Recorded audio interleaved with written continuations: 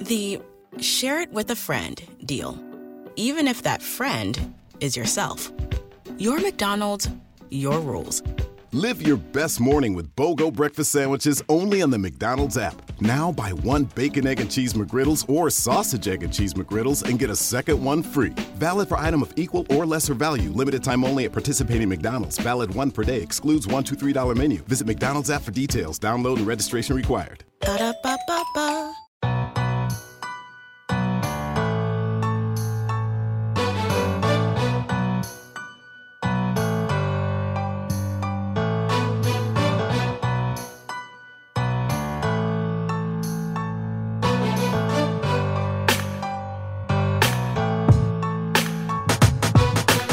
Hello and welcome back to another episode of the Kingdom Says podcast. I am your host, as always, Garrett Williams, and joining me today, I've got a full crew in the house. We got my boy Kyle Henning at KThen16. Kyle, how are you doing?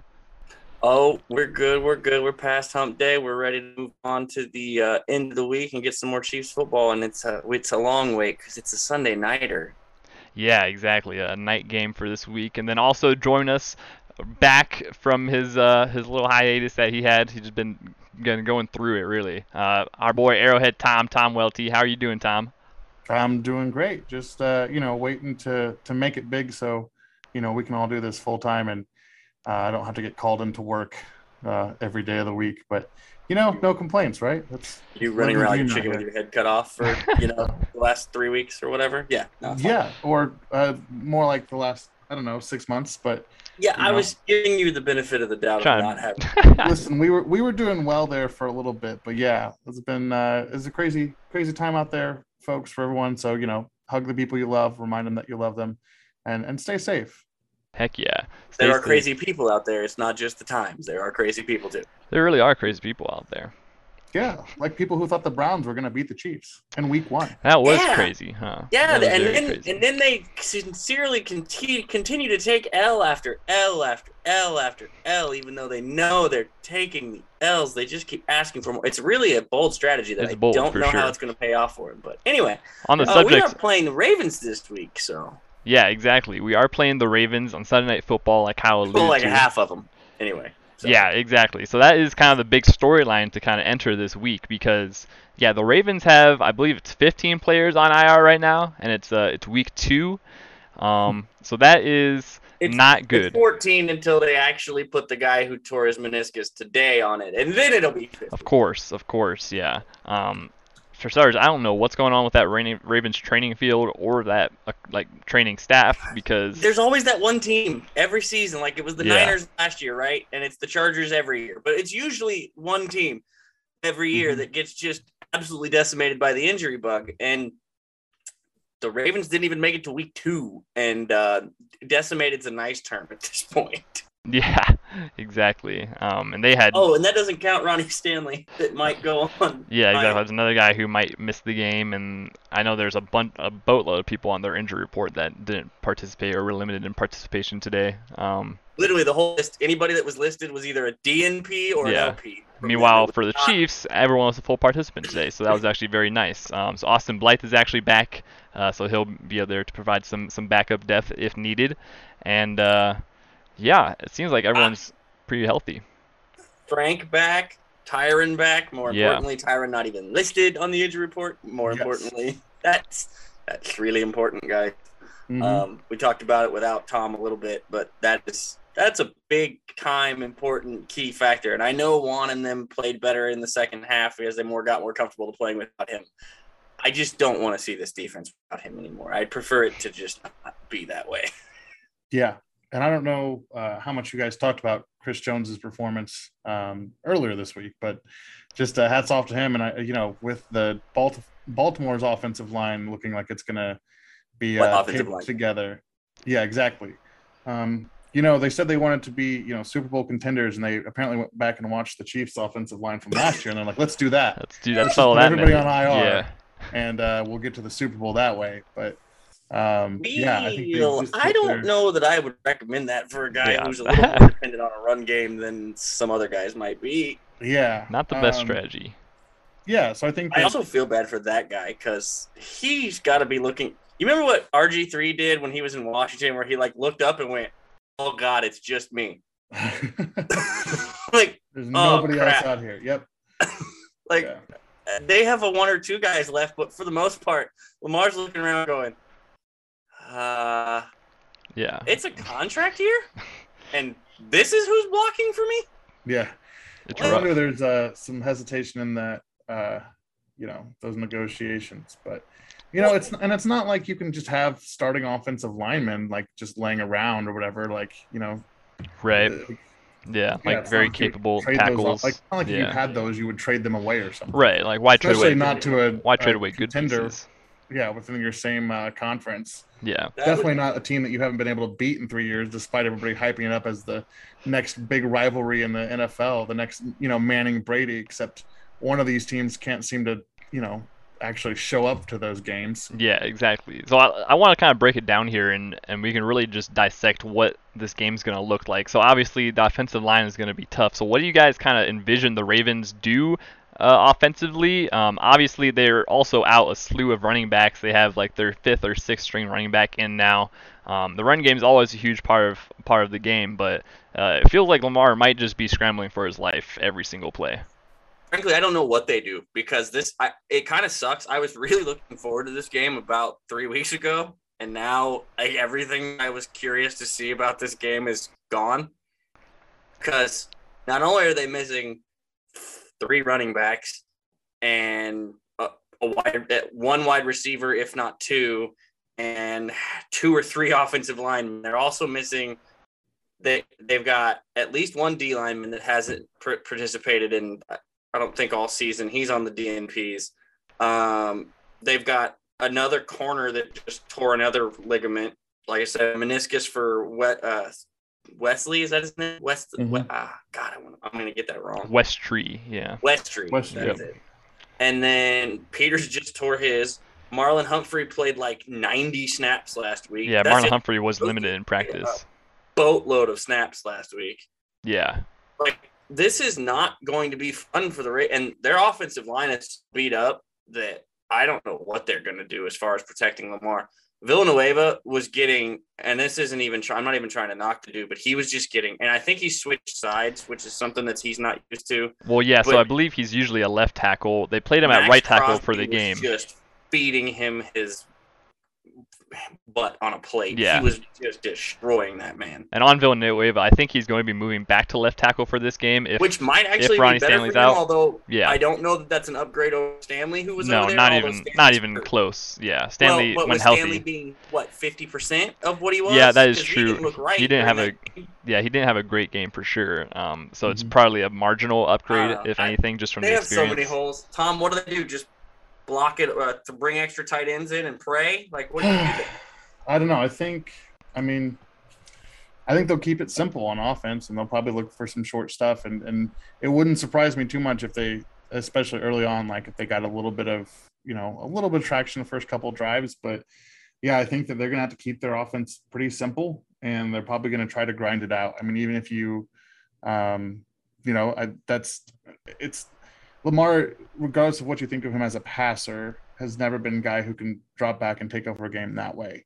They're going to have to try to outgrit the Chiefs defense, which is good. I think in years past might have been a little bit more, more of a reasonable game plan. We saw that a little bit with Cleveland this first week, getting that play action stuff. Like, that's what they're going to have to live on.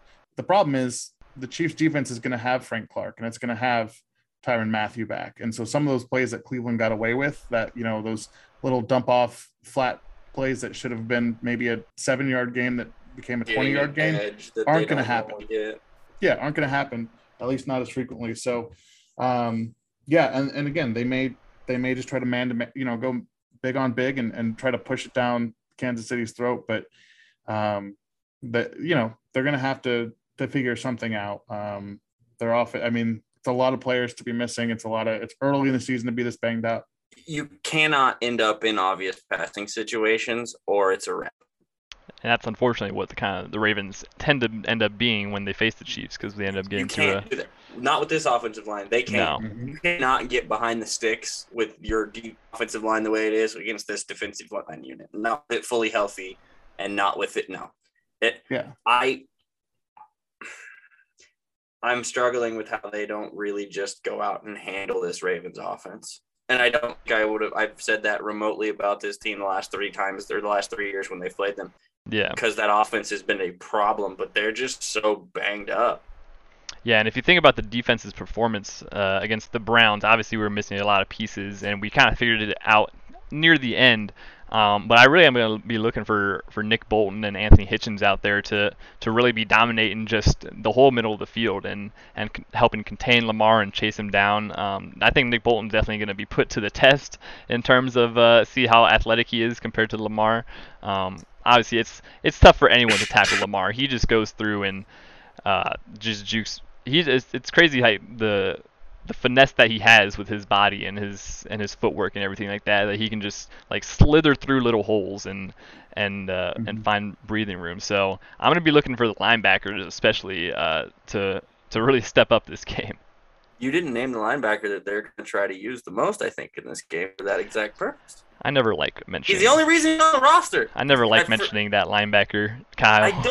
I don't know how else to say this. I think the only reason Dorian O'Daniel was on this roster is because Lamar Jackson was week 2. Yeah, that was not the linebacker. I think you're going to see him on the field with Willie Gay out and with them using Neiman and Bolton and Hitchens. I think you're going to see more of DOD than you expect because that's what they use him for.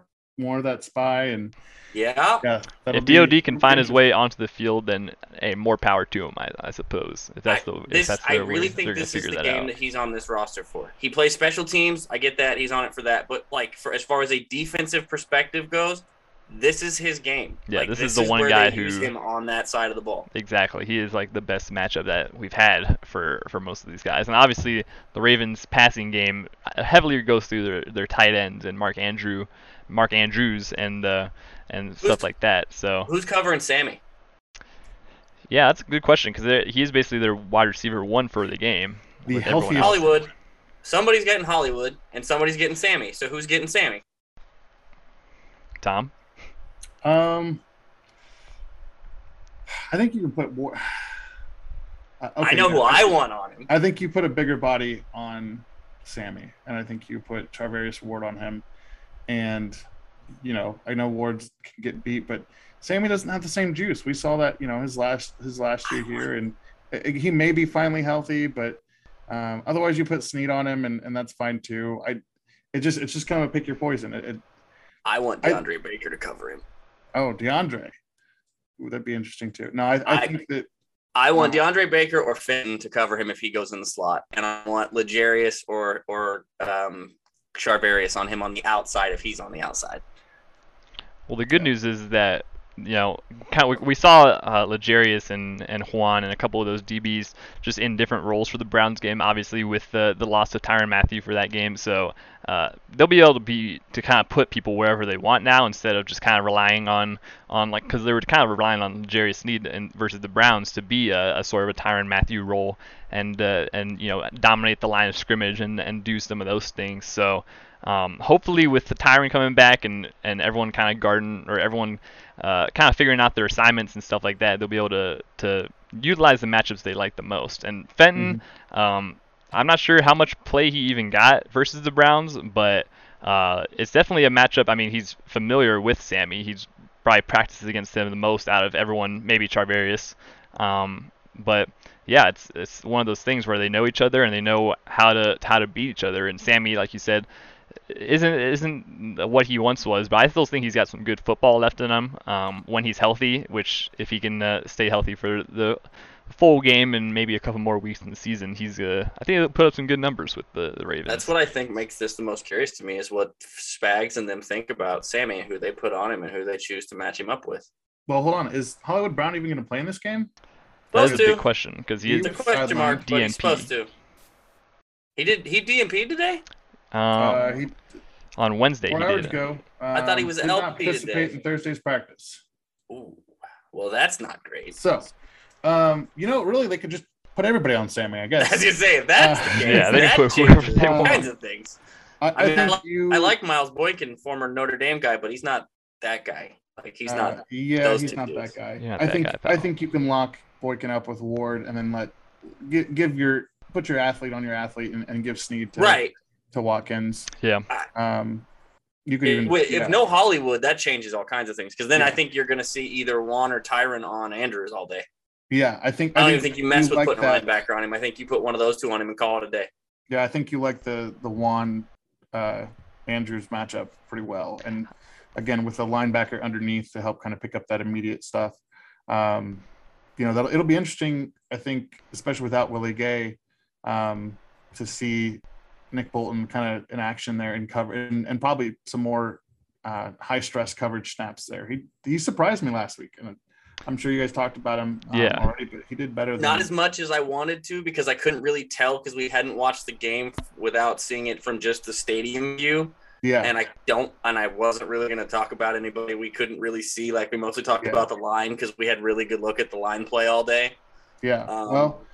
He had some plays. I mean, he stuck some people. Yeah. So. He showed off that, most importantly, he's a very sure tackler, which is something that the rest of the team seemed to lack that game for sure. So that's always nice to see. At all by that. That's what he did at Missouri. My question and for always will be, can he cover someone in this league? Like, he's going to have to learn how to be able to cover guys. Because if he can't, it's going to be a problem. And he didn't do any. I didn't see anything where he got burned in coverage or anything. I don't know how much he was asked to cover anybody really. Yeah, I can only remember maybe one situation where he might have gotten beat slightly in a coverage situation. As far as diagnosing, attacking downhill, making the run plays, getting the stops and tackles, filling gaps, no, it looked exactly like what I expected to look from him. Yeah, exactly. Yeah, he had some really solid open field tackles, and he. I'm curious to see if he keeps Neiman off the field this week more. Yeah, I mean, but Ben Neiman didn't have a terrible. Yeah, honestly, Ben Neiman did look pretty well. Yeah. I mean, it was like I said, he surprised some folks. The defense got turned around early with some of the play action and things like that, and again, give the Browns offensive line some credit. They're a good unit, but man, at the end of the day, they made the adjustments and they figured things out, and a lot of their big chunk plays in the first half were off of that play action, and once Cleveland had to just drop back and throw the ball, they couldn't do it. And so again, it's that same people at the end of the day, either you have somebody who can go toe to toe with Patrick Mahomes or you don't, and there's not many people who can do it, right? There's Aaron Rodgers, there's Tom Brady. Those are the guys who can do it, who can keep it coming into the game and like with a strategy of, we're going to run the ball, we're going to, clock management, play action. That's just so you don't get stomped by 30 points and you might have a chance of getting lucky at the end. I mean, the reality is we can talk about Lamar Jackson and Patrick Mahomes and that rivalry, but if you really look at it, I mean, Jared Goff did better going toe to toe with Patrick Mahomes a couple years ago in 2018 than Lamar Jackson ever has. Lamar Jackson. And I don't know that had anything more to do than other than the fact that Sean McVay was the one steering the ship on the other end of that. Exactly. Horse. Yeah, and Aaron Donald was literally responsible for 14 points in those. So so now you bring up here's the thing that I think we're going to see do the most damage and most impact on this game is this defensive line against their offensive line. How many times does Chris Jones literally stand there and take the ball from Lamar with Lamar turning around? Like, oh God, hi, Jesus, why are you there so fast? Like the meme with like the Chris Jones is going to absolutely eat. Chris Jones is going to eat. I think it's going to be, and we may see Chris Jones more at defensive tackle. Another guy that stood out Mike Dana did a really good job. He looked like he just had more juice than he did last year. And it might've been just, you're week one and you're pumped up and he is what he is, but like he had some really good hustle plays.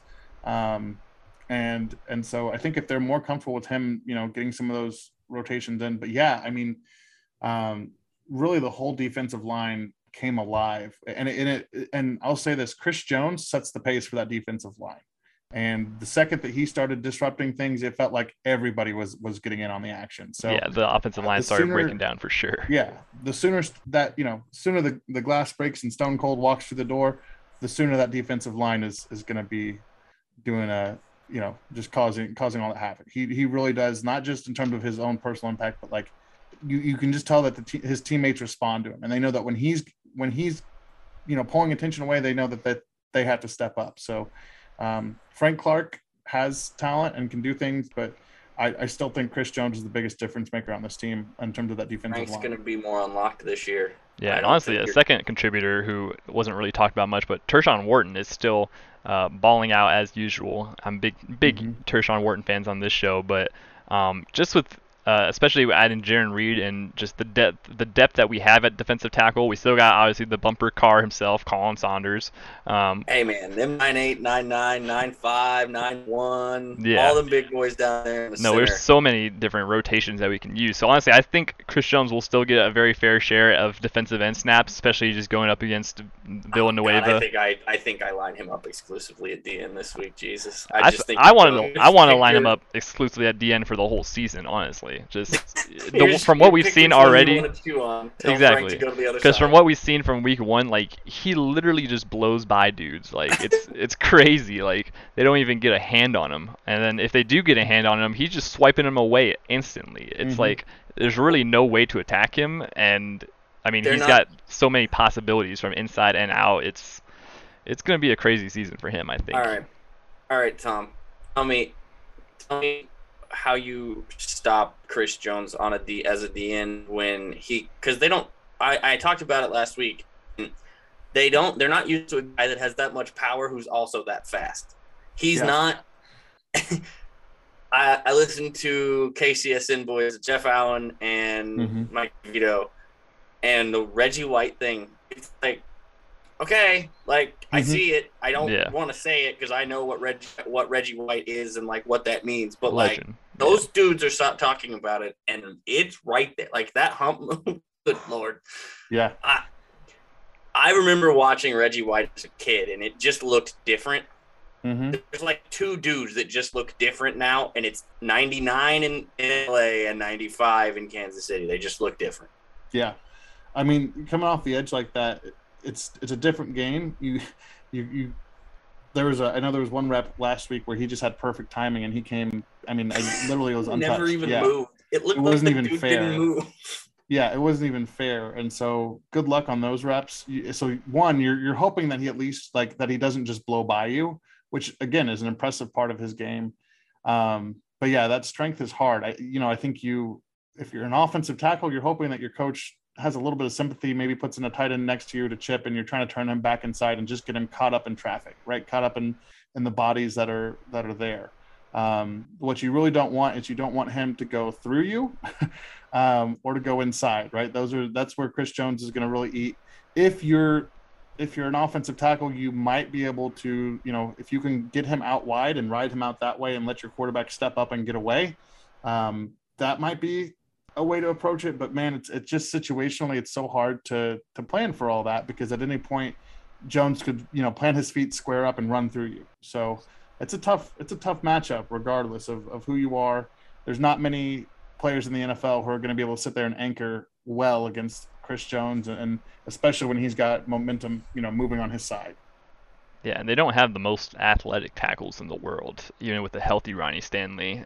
So it's one of those things where, you almost have to double team him with a guard every time and try to send a twist or just some kind of chip on him, because, he's a monster, and he'll get in that backfield real quick without Lamar even seeing it. And as we saw from the Monday Night Football game, Lamar has a little bit of a case of the butterfingers sometimes. It's that loaf of bread, LaShawn McCoy. Sometimes it's just out there and about there for getting ripped. Exactly. And that's a bad idea against Chris Jones. Joining us now is a 9-year NFL veteran and former Chiefs defensive tackle, here to talk with us a little bit about the Chiefs-Ravens game on Sunday Night Football this week, Mr. Lional Joey Roll Dalton. How's it going, Lional? Good. How you guys doing? Doing well. Pretty good. Thank you for having me. Yeah, so how are you doing, man, after the successful surgery? I feel a lot better than I did a month ago. I mean, I'm starting to get my energy back. I worked out for the first time yesterday. I can eat normal. I can drink normal, because I can only drink 32 ounces a day at one point because of the fluid overload. So I can drink. They want me to drink a gallon of water a day, so that's been tough. But I'm trying to get it down. But man, I feel good. I'm lucky, feel blessed, lucky. Everything. If you have something to save your life, everything's sweeter. So I appreciate it. Life's a lot more right now. So I don't know. Everything's good, man. I have nothing to complain about, man. Every day above 30 is a good day for me right now. Right on. So that's good. Yeah. So yeah, I'm good, man. I'm happy, man. Family happy. So I have nothing to complain about. That's good to hear, man. Watching that whole story and getting to talk to you a little bit before and going through that. Maybe share for everybody that maybe missed or didn't catch your story just a little bit briefly of what you were going through before, and then what's taken place since then and where you're at now. So back in January 2020, not 2020 was horrible. It started off horrible for me. So January the 1st, 2020, I had a party. I woke up at 3 o'clock in the morning, couldn't breathe, felt like I was drowning. I went to the fire station across the street from my house, and my blood pressure was at a stroke level, and my oxygen level was very low. So they rushed me to the hospital. I was in Piedmont Hospital in Atlanta, Georgia, and the doctor came in after being there for 3 days and running biopsy and tests on my kidneys. They told me I had my kidneys were functioning at about 17%. And I need to have emergency dialysis. So they put me on dialysis, kept me in the hospital for about a month, running tests and making sure everything was working correctly. And so I was on dialysis from January 2020 up until 2 days ago. I had the life-saving kidney transplant. Up until then, I was going to dialysis 3 days a week, 5 hours. So it's like 15 hours out my, 15 hours out my week. Dialysis, by dialysis, what it does is cleanse the blood of all the things that urination usually does. So all my potassium, it pretty much gets the potassium out of your blood. Because too much potassium in your blood can actually make your heart stop. And it also removes fluid. And too much fluid can also create damage to the heart. That's why they try to get people off dialysis as soon as possible, because the fluid overload over time can really damage your heart. And so a lot of people can't get transplants because they've been on dialysis so long that it has damaged their heart. And so the doctors won't do the transplant because your heart is not strong enough to withstand surgery.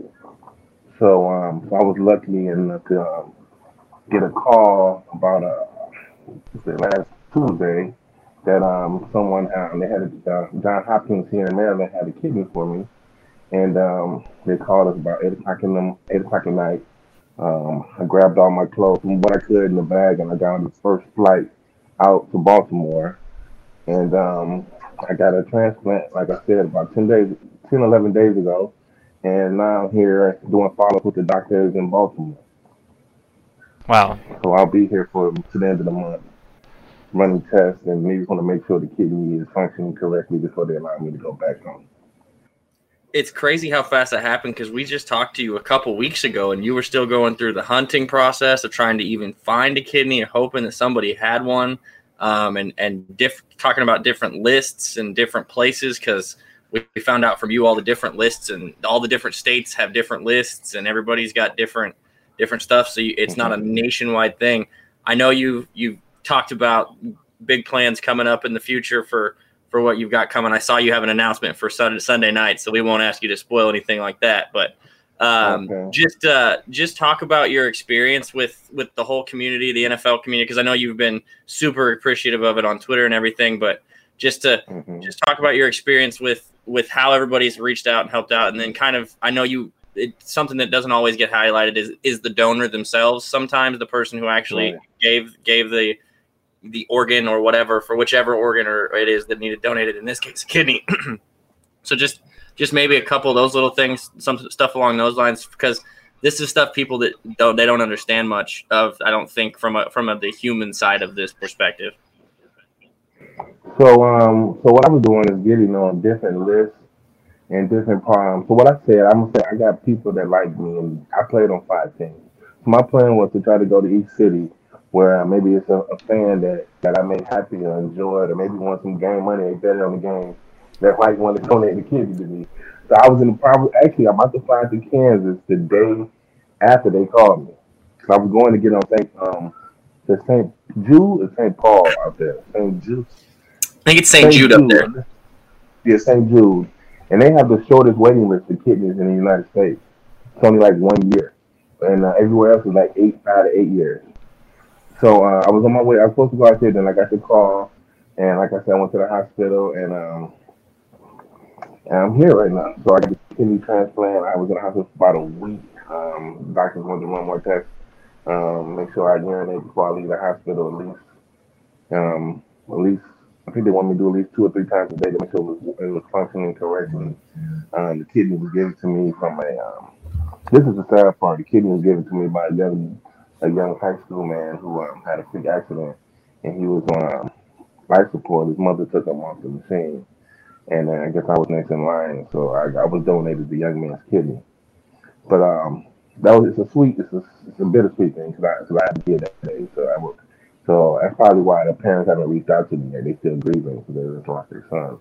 But I feel blessed, man. And, I feel blessed and lucky to be here right now.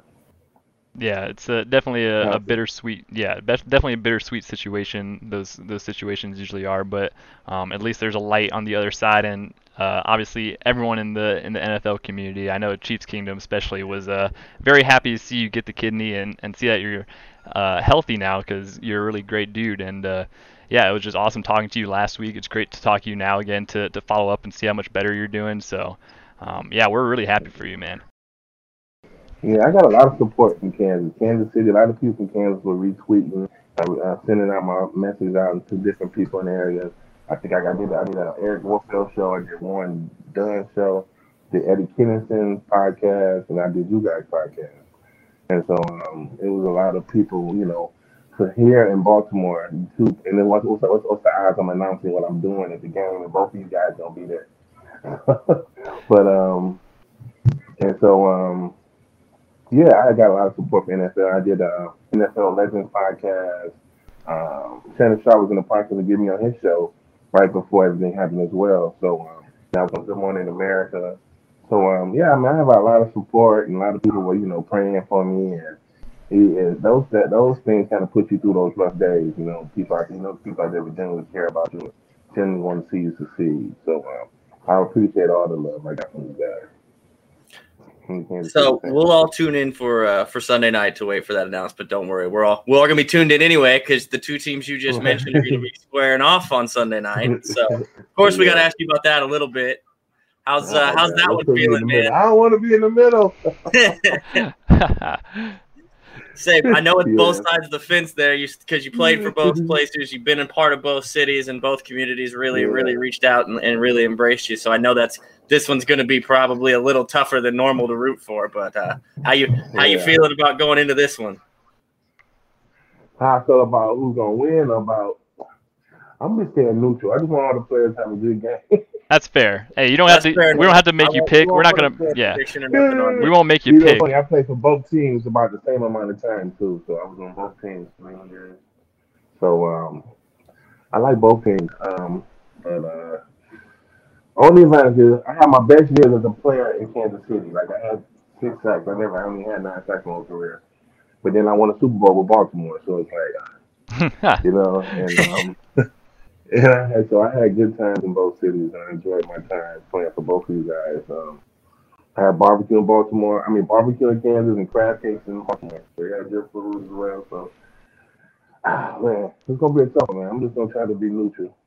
Hey, we'll take that for sure. Last question before we get you out of here. I wanted to ask you about Chris Jones and just how much of a monster he is, because they've been moving him to defensive end this year, and he's played defensive tackle before. Did you ever play with someone who could play inside and out like that across the whole D-line and just absolutely dominate? And what does it take for someone to do that?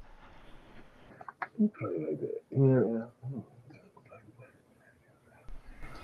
Nothing dominant. I played Vonnie Jones with Vonnie Holiday. He played in Kansas City, but he only played inside on passing downs. So I've never played anybody like that guy. No one that dominant. He played inside and outside now. I've never played anybody else. Usually guys are good at one or the other, but no, I've never played with someone that talented.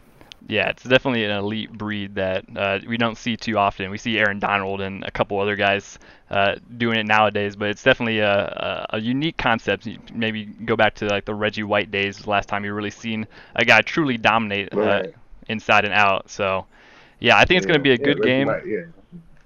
Yeah, I think it's going to be a really good game, man. We're so happy to have you on to join us and talk about, obviously, your story and everything like that. We're excited for your announcement on Sunday Night Football. We're going to be eagerly waiting for that. And, yeah, I think it's going to be a good game. So let's get you out of here on this. If you got any advice for anybody going through what you went through, like we talked about it before, but now that you've kind of come out the other side of that process, maybe a little bit different advice, or is it the same advice as before or whatnot, and get you out of here on that, because your story has been something that we've been following, and we really appreciate you coming on and sharing it with everybody.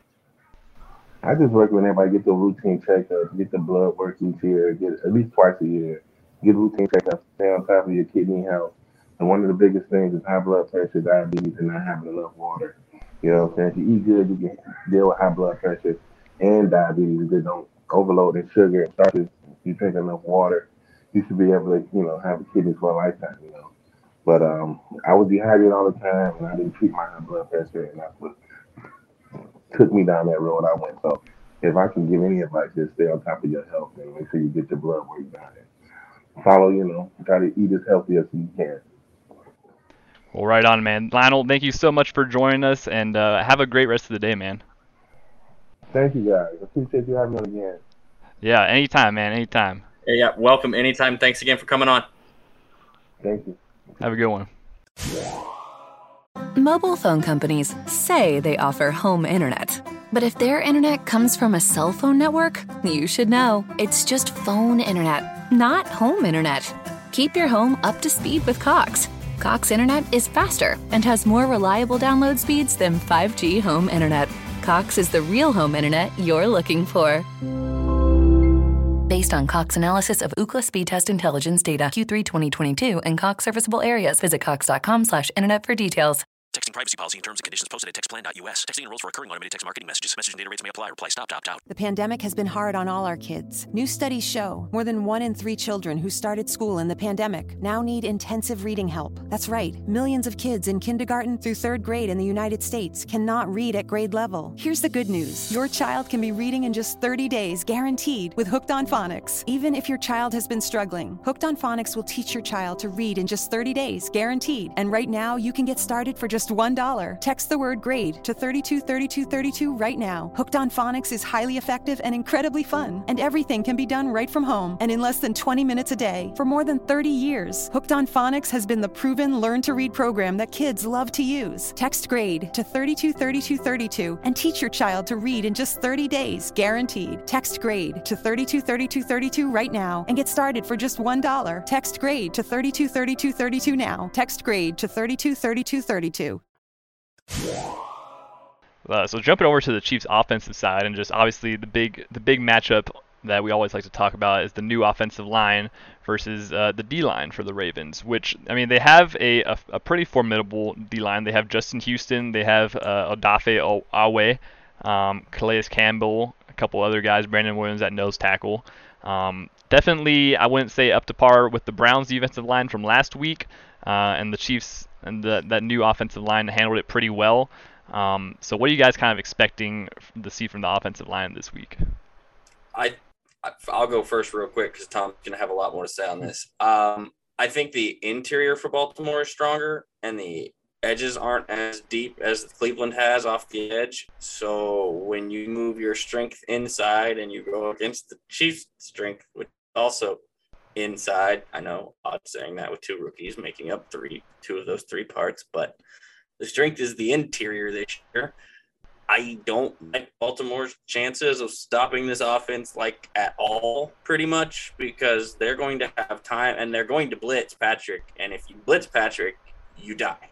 I don't know how many times we have to talk about this, but if you blitz him, you die. You lose. It's just every time they blitz him, he beats them. Because Tyreek's going to beat somebody one-on-one, or Travis is going to beat somebody one-on-one, and then the ball's already out, and you didn't get within 5 feet of him, or you did, and then he made your guy look stupid, and now Tyreek's running down the field, and look, touchdown.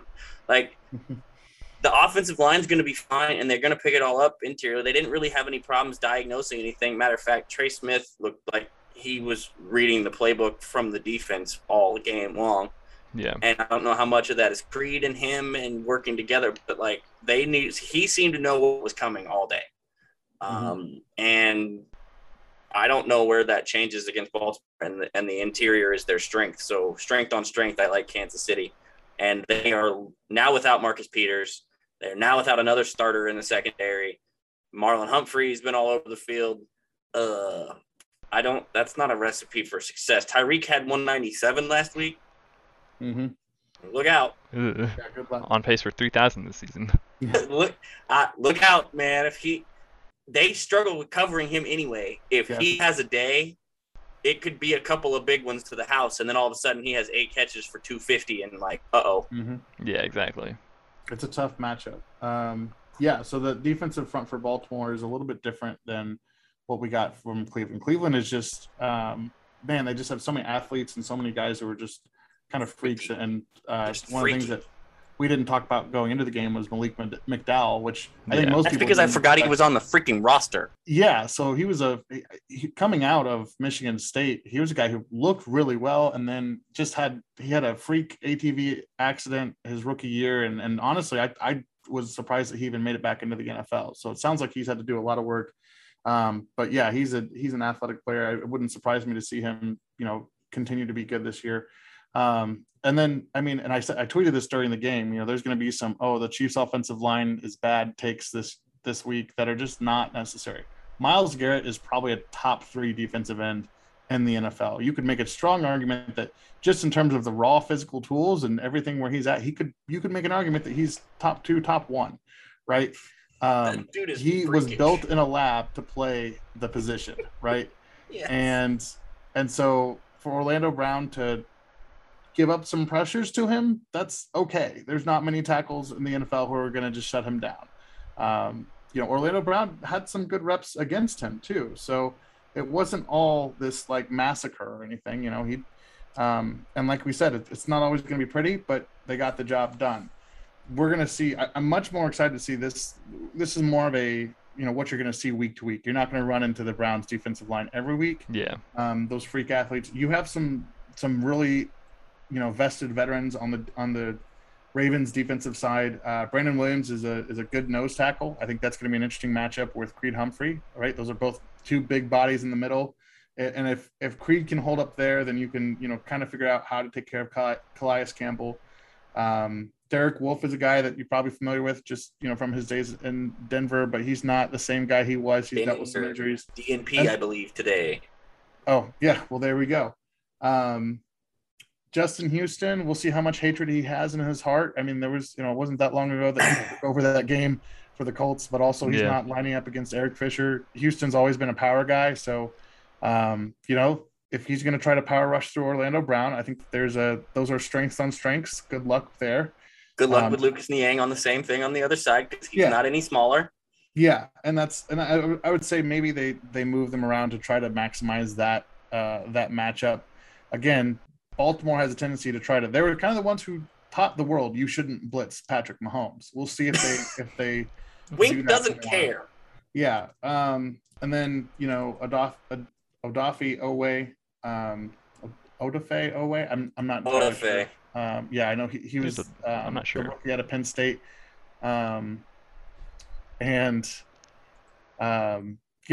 He's okay. He's an athlete.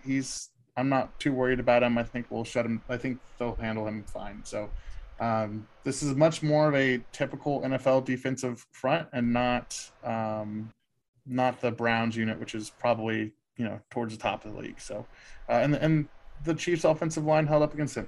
I do think the one part that disappointed me, and this will be a challenge for them again, especially with those veterans up front, is just to see how the Chiefs, especially on the inside, establish the run game a little bit more. Clyde found some more room in the second half, and again, Cleveland really did a phenomenal job, but wanted to see just a little bit more push, and so than we got. But I'd really like to see, again, I love to watch Patrick Mahomes throw the ball, but I'd like to see at least the option for balance, so then teams have to see that on tape and worry about it a little bit more. So that would be, for me, I think if there's one thing to prove, it's less about the pass protection and more about, can we move these bodies, especially these big bodies, and Derek Wolfe, if he plays, Brandon Williams and Calais Campbell. Yeah, I think the pass rush is definitely of the least concern. Probably, I'm just gonna be looking forward to the run game and see if we can get a little more push than we saw versus the Browns, which is obviously a very formidable. If you have the advantage in the passing game by such a large margin, and you have Patrick Mahomes at quarterback, why not just use it at that point? Well, yeah, but I mean, why even employ a running back then? I guess In games like this, good question. Yeah. Other than to use for pass protection. It's all about you have to. I mean, you have to mix in a little bit of play action and stuff to threaten that. They've been saying that for 2 years, and Andy Reid's like, "Yeah, I'll show you. It's called a screen pass and a slant. Those are called part of the run game." Yeah, let me show you how it's done. You're not wrong. So ultimately, the offensive and defensive line, that's going to be a good battle. In terms of coverage for the Baltimore Ravens, trying to cover Kelsey and Hill.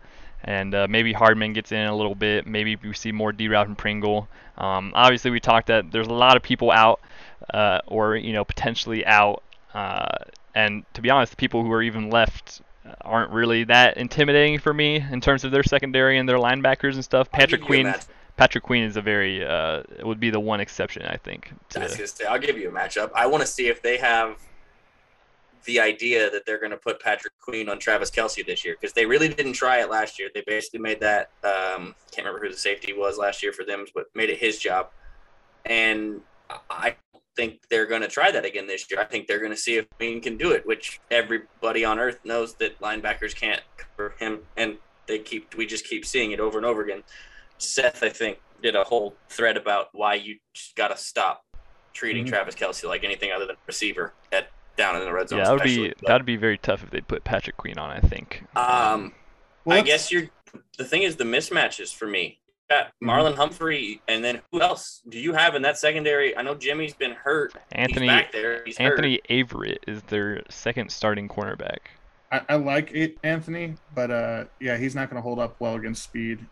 Real quick, let's just run through a list of all the players in the NFL who can cover Travis Kelce one-on-one. Mm-hmm. Okay, now that we've got that list out of the way, yep. Yeah, good luck. Good luck to. Well, and I hope we cover him the way that they covered Waller for the Raiders.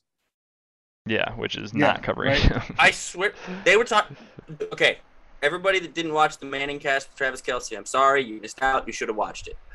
Yeah, they were talking about who they were playing next week, and Travis A. didn't realize they were playing Baltimore. Ha ha, funny, everybody funny, great. But they were talking about him seeing the coverage that Waller was getting and looking at what to expect. And we're sitting there, and you're watching this. Waller had 19 targets. Yeah, absolutely wild. And it wasn't like it was because he wasn't open. There was a couple times Derek tried to force him one, but it's Darren Waller. You're going to have that happen sometimes when you're doing those kind of things.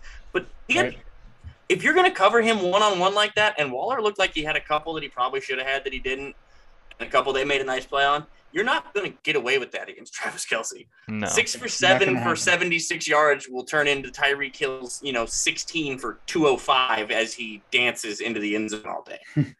Every time. If they cover him that way, I'm sorry. Good luck. Yeah, good luck indeed is really all you can say.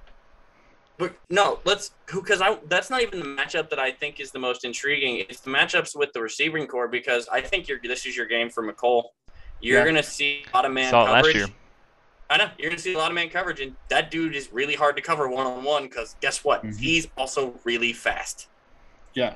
McCole has typically had at least a couple plays against the Ravens. They like to use him a lot.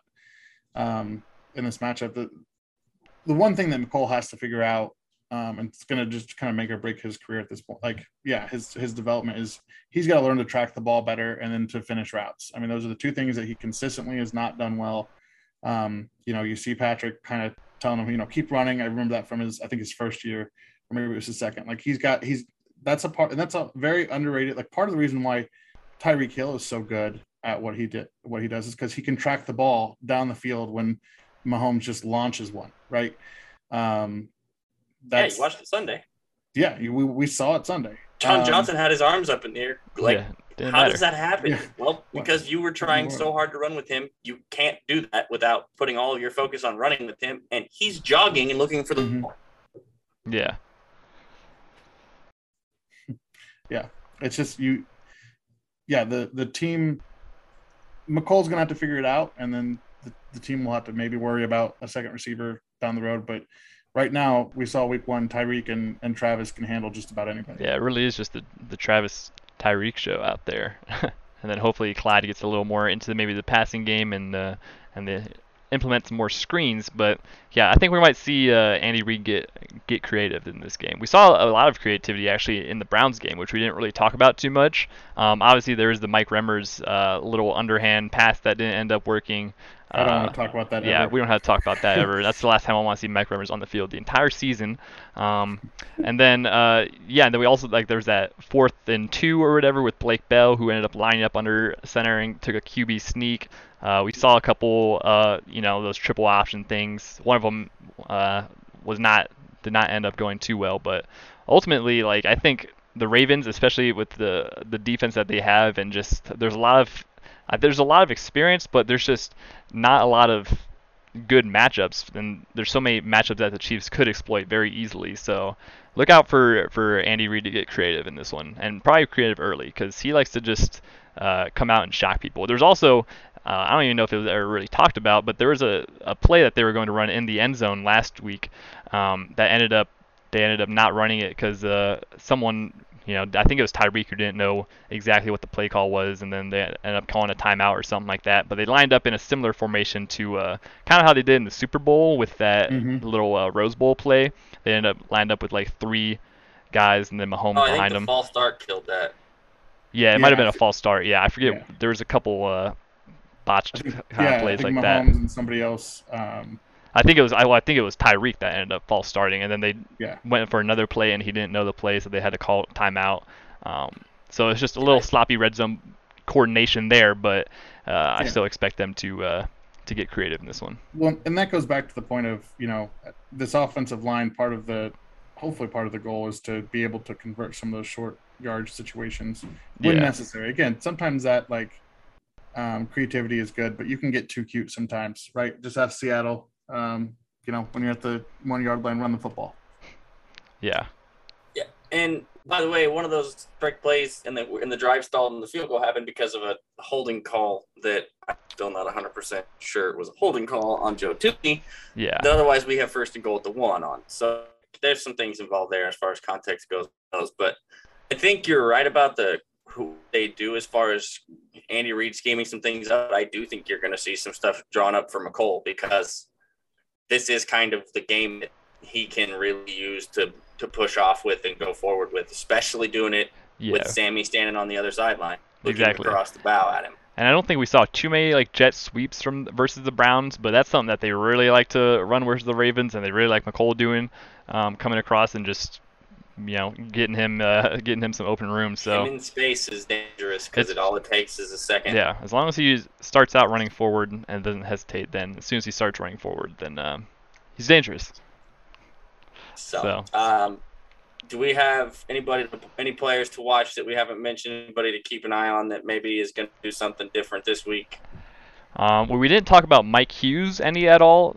He was kind of the hero of the Browns game, obviously, and we saw him mix in different kind of coverage ways. Obviously, that was all probably reliant on the Tyrann Mathieu thing, but I expect him to definitely get some shine, because I think the Ravens might be in a lot of obvious passing situations, like you said, and they might have a lot of receivers out there on the field going 4 or 5 wide. So I think Mike Hughes will end up seeing a lot of playing time. I also hope that DeAndre Baker is at least active, and especially gets some playing time as well, because those two, I think they have a lot of potential for sure, as far as young corners in the secondary, and getting them more game reps, especially versus a weakened offense like this, is just good. I think it should be, you never want to walk into a game underestimating another NFL team, but the Ravens are at a pretty big disadvantage, and I'm sure we'll hear the excuses, well, we were hurt, injuries happen. Part of the game of life, part of the game of football. So I think that the Chiefs will be able to handle business. All right, so we get some score predictions now, maybe, huh? Yeah, I'll give you one other guy to maybe look at. Byron Pringle, I think, gets on the field this week, and I think does some things this week. This seems like a game where when you get him matched up against corner 3 or 4, which is actually corner 6 or 5 or whatever now, he's going to be able to do some things to that guy in coverage when they're worried about covering Tyreek and Travis and even Nicole to an extent because he's hurt them before. Right. When you see Martindale getting crazy and doing blitzes, it's going to leave guys like Pringle and maybe tight end 2.5 or 3, whichever one you want to call it, Gray, Ford Center, whichever one of those two's on the field with Travis in some of those situations. You may see them get the ball more this week. So pay attention to those couple of guys there. Score prediction, I feel bad because this score would be totally different prediction-wise if this team was still put together the same way it was designed 3 weeks ago for Baltimore. But I don't know that the only way the Chiefs don't score more than 35 points is if they stop trying to score more than 35 points because I don't know that they're not going to have. They're going to have the possessions too. I don't think the Ravens are going to have the ball much. No. I'm going to go 38-20. I'm not making this up. That was going to be my exact. Like I was going. That was pretty close to me. That was pretty close to what mine was going to be. Yeah. I mean, I said 40-19 last week. If that was before Tyron was out and Frank was out, and that game ended up being way closer than it should than that because of those two things. I don't even remember what I said last week. I think Baltimore will get 2 touchdowns and 2 field goals, and and like I said, I don't even think it's really that close. I think it's like 35-7 or 35-10. Yeah. At when it stops mattering, and then they score a couple of garbage times. Yeah. I'm gonna go with 42-17. And I think honestly we might see this game. You talked about them maybe taking the foot off the gas at the end, but it almost might be like the playoff game versus Houston a couple years ago, where like even after we came back and caught them in the second half or in the first half, like we still ended up outscoring them by 20 points just because like we caught like 1 or 2 more kind of garbage time touchdowns at the end. So to be honest, like this might be a thing where we just accidentally run up the points. Like it might be a thing where even if we try to take our foot off the gas, the gas is just still there. Yeah, like if they're not, the only way you take your foot off the gas fully in some of these situations is if Mahomes is standing on the sideline. Yeah, that is the true only way to. But I mean, honestly, I would not put it past Henny to dice up this defense. No, but that's taking your foot off the gas. If you put the Ferrari in the garage and get the Ford Focus out, that's taking your foot off. Yeah, that's when you start with the all right, let's just run the ball, get Darryl some snaps, get Jerick McKinnon some snaps. Clyde, here's the football. Darryl, here's the football. Yeah. Noah, why don't you go take some snaps for Travis? Exactly. And it's not even Baltimore's fault at this point because of how injured they are. No, and really, we do feel bad for Baltimore just because they've been going through it this season so far, and we don't have and this is one of the games that you circle on the calendar that you want to watch in the NFL season because it should be a matchup of 2 of the premier quarterbacks with 2 of the better rosters, and I don't know what happened. Something's in the water in Baltimore, or the practice field's got some problems. I feel like it's got to be the practice I don't know field. what. But nobody was busting out the little violins for Kansas City last year when they were heading into the Super Bowl. So I don't feel bad but it for didn't hit like that. Point. This looks like the Niners last year when they just got destroyed by injury off the bat. Yeah, or it's a lot the different Chargers every year. It's a lot different when it's right at the start of the season like this. It's just they don't even get a chance really to show what they got. So at least the Chiefs last year we showed that we're good with a good O-line and then a bad with a bad O-line. So this is one of those things the Ravens can't really show that they're good with a good team. With a mostly bad O-line. Just don't be like everybody's out of position. Just don't shuffle 3 different. Just don't shuffle 3 different starters for only the Super Bowl. Yeah, it's like just leave them where they are. But I digress. We're past that because it's going to be a great Sunday night football game. And we're all excited. Late kick, boys and girls. Yeah, exactly. Stay up late. Get your pajamas on. It's going to be a late one. Yeah, it's going to be a fun game. I'm excited to see the Chiefs go 2-0 potentially. So everyone, thank you so much for listening to this episode. We will be back next week with probably 1 or 2 more episodes, probably 2 more episodes at least, maybe even 3. Who knows? We might get creative. We might get crazy. Yeah, we might have some more special guests on. We're not quite sure yet, but maybe an artist or two. Maybe a couple guests we've had on the podcast previously. Who knows? Patrick Mahomes himself. Who knows? The day we get Patrick Mahomes himself is the day that we all retire, because that's the pinnacle of our career. We can't even we can't go any higher than that. There is no top of that one. No, exactly. That is when you quit while you're ahead. So thank you so much to everyone for listening, and be sure to follow us on Twitter, Facebook, Instagram at Kingdom Says Pod, and we will talk to you guys after the game next week. Mobile phone companies say they offer home internet. But if their internet comes from a cell phone network, you should know. It's just phone internet, not home internet. Keep your home up to speed with Cox. Cox internet is faster and has more reliable download speeds than 5G home internet. Cox is the real home internet you're looking for. Based on Cox analysis of Ookla speed test intelligence data Q3 2022 and Cox serviceable areas, visit cox.com/internet for details.